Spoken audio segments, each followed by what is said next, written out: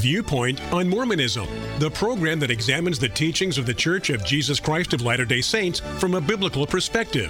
Viewpoint on Mormonism is sponsored by Mormonism Research Ministry. Since 1979, Mormonism Research Ministry has been dedicated to equipping the body of Christ with answers regarding the Christian faith in a manner that expresses gentleness and respect. And now, your host for today's Viewpoint on Mormonism.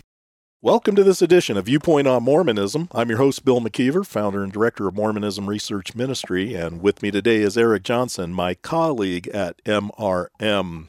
Dallin H. Oaks, at the time of the speech we are going to be looking at, is first counselor in the first presidency. He gave a message titled Kingdoms of Glory, and if you'd like to follow the transcript of this talk that he gave, it can be found in the November 2023 edition of the Liahona magazine. And because this is a general conference message, it carries some significant weight for members of the Church of Jesus Christ of Latter-day Saints that are not supposed to take conference messages lightly, even though we know in their history they certainly have done that when it comes to a lot of embarrassing statements that past leaders have made in various general conferences. But that's another radio show. The pull quote underneath the title of this talk, and it can be found on page 26, is, "We have a loving Heavenly Father who will see that we receive every blessing and every advantage that our own desires and choices allow." Bill, when we talk about Mormonism and we're talking to Latter-day Saints, how often do they stress the idea of grace? They always want to bring that out and that we believe in grace just like you do. But I think what this talk is going to show us is that this is the way that it always has been in this religion, that it's based on what you do. It's based on your desires and your choices. It's based on your good works, which is contrary to what the Bible says, that we're not saved by works. You bring up the word grace, and it's true that the theology of the Church of Jesus Christ of Latter-day Saints does have a doctrine of grace. But as we find in talking to our LDS acquaintances, it's always imperative to make sure you define the terms that are being used in the conversation. If you do not do that, you will be speaking past each other. They will be using words and defining them in their head one way. You are using words and defining them in your head another way. So you're really not communicating. When I share the gospel, I want to make sure I can communicate a clear message. I want the person that I'm speaking to understand what I mean when I use certain words. I don't want to assume he understands what I'm saying. I want to make sure he understands what I'm saying. When we look at this conference message titled Kingdoms of Glory, Dallin Oaks is going to use a lot of terms.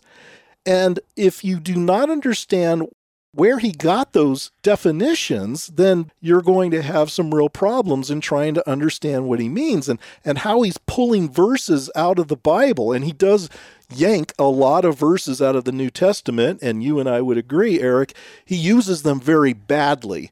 But the reason why he uses them badly is because of his presuppositions of those terms. He's defining them in a way that the New Testament authors obviously never intended. And because of that, he draws false conclusions. So what we're going to do, and we have a lot of highlighting on our copy of our Liahona magazine, because I will say this, Eric, this is one of the few conference messages that we have seen in a long time that deals with real, specific, unique LDS teaching. Many of the messages that we hear in General Conference are usually the typical pep talk messages. Go do good and then do better. This is one of the few where we have an LDS leader in the church, Dallin Oaks, giving us some real specifics. And so we want to analyze what he says in this talk and hopefully educate our listeners on what a Latter-day Saint means when they use certain terms, because it's very important to do so. You brought out a great point, too, that we do need to know what is being understood by the Latter-day Saint versus what we're saying. And I think an easy question to ask is, what do you mean when you say grace? Now, in 2 Nephi 25:23, it says that we're saved by grace after all we can do. Well, after all we can do, is not a part of the New Testament idea of what grace is. And so you're going to have to understand a little bit about what the church teaches. A big part of what we do here on Viewpoint on Mormonism is trying to show you what the leaders are saying, regardless of what a bishop might say or a layperson in the church might say. We want to see what the doctrine is. And this teaching here is certainly talking about a works-oriented faith. Let me start off with what Oakes says in his talk. Members of the Church of Jesus Christ of Latter-day Saints are frequently asked, how is your church different from other Christian churches? Among the answers we give is the fullness of the doctrine of Jesus Christ. Foremost among that doctrine is the fact that our Heavenly Father loves all His children so much that He wants us all to live in a kingdom of glory forever. Moreover, He wants us to live with Him and His Son, Jesus Christ, eternally. His plan gives us the teachings and opportunity to make the choices that will assure us the destiny and the life we choose. Notice carefully the wording there, folks. The opportunity to make the choices that will assure us the destiny and the life we choose. So basically, we have the opportunity during this mortality to live a life, and predicated on what we do in this life will determine what we get in the next life. And he's going to make that very clear. And where he doesn't, we're going to give other quotes that do make it clear. But let's go back, Eric. When Oakes says, foremost among that doctrine is the fact that our Heavenly Father loves all His children so much that He wants us all to live in a kingdom of glory forever. He's assuming, as all Latter-day Saints do assume, that all of human creation are the literal children of Heavenly Father, and in Mormonism, a Heavenly Mother. So every human being you see, he is going to identify them as a child of God. Now, the New Testament does not do that. Now, I'm not saying that there aren't Christians that erroneously, perhaps ignorantly, have used the expression when referring to mankind that we're all the children of God. I hear it in movies, I've read it in books, but it's not good theology. And if you're a Christian, I'm hoping you're wanting to have good theology. Don't use terms that are magnifying bad theology. And that's what Oakes is doing. It's very typical. They believe that we are all the literal children of God based on a physical relationship between a God who has a body of flesh and bones and a Heavenly Mother who has a body of flesh and bones. They are procreating. As a result of that procreative act, we were produced as spirit children of our heavenly parents, waiting to take on mortal bodies here on earth, because in the presence of Heavenly Father and Mother, and if you're living in the 19th century, of course, when polygamy was being practiced, it would be Heavenly Father and Heavenly Mothers. They don't emphasize that any longer. But we could only do so much in that spiritual state. We needed to take on human bodies and then prove ourselves worthy in order to get back into the presence of Heavenly Father and Heavenly Mother, or Heavenly Mothers, depending on the time that you were born in the history of the Church of Jesus Christ of Latter-day Saints. That is the basis for what Oakes is going to be talking about here. First of all, let's examine very quickly this idea that all are children of God. The first verse we're going to look at is John chapter 1, verse 12, and then we're going to jump into 13. But to all who did receive Him, who believed in His name, He gave the right to become children of God. Let me stop you there, Eric. But to all who did receive Him, receive who? Receive Jesus, who believed in His name. Who's His? Jesus' name. To those who received Jesus and believed in Jesus, He, Jesus, gave the right to become children of God. Now, why would He have to give you the right to be a child of God if you already are a child of God? That would make no sense. But here it's very clear that you must have faith in Christ if you are going to have that title of being a child of God. Now, Oakes doesn't believe this. He has another definition of what children of God means. So he's not going to see this. He's not going to emphasize this because he's assuming something else. And because he assumes something else, his erroneous theology is going to cause him to have more erroneous theology down the road.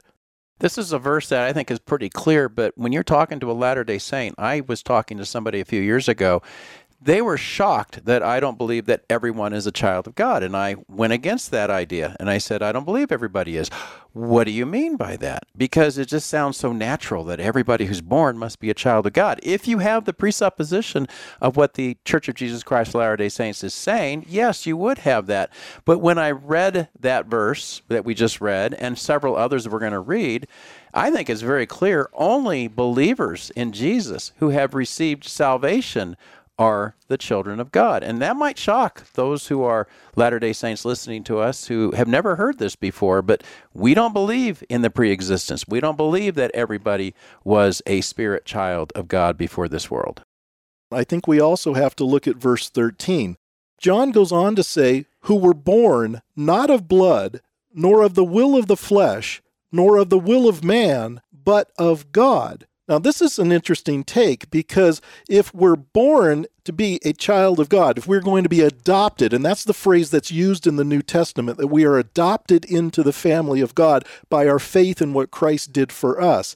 Well, if we're born into that in that fashion, it's not of blood. So it's not by some sexual act, whether in the spirit world or whatever, between a heavenly father and a heavenly mother, nor is it the will of the flesh. And we learn from the New Testament that our fallen nature is such that we, left to ourselves, really don't want anything to do with the true and living God of the Bible. We would rather come up with an idea of God that suits our fancies, which I think is what Mormonism actually does. But it says, nor of the will of man, but of God. In other words, it's not choices like we would first imagine. But yet, this whole speech is all about choices and desires and the will of the individual. Let me give you another verse from John. This is 1 John chapter 3, verses 1 and 2. See what kind of love the Father has given to us, that we should be called children of God. And so we are. The reason why the world does not know us is that it did not know him. Beloved, we are God's children now, and what we will be has not yet appeared, but we know that when he appears, we shall be like him, because we shall see him as he is. The audience here, Bill, are Christians. It's obvious that he's talking about children of God being believers, just like John 1:12 said.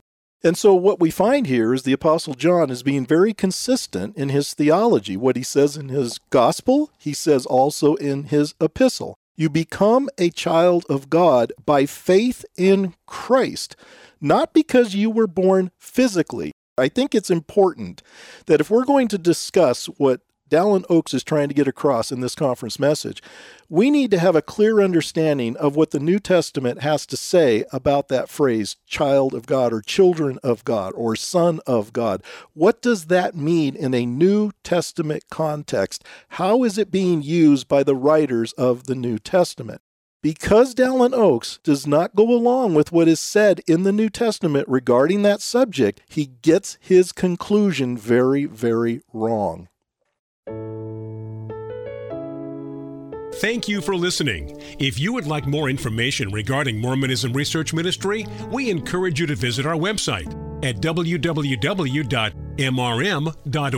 where you can request our free newsletter, Mormonism Researched. We hope you will join us again as we look at another viewpoint on Mormonism.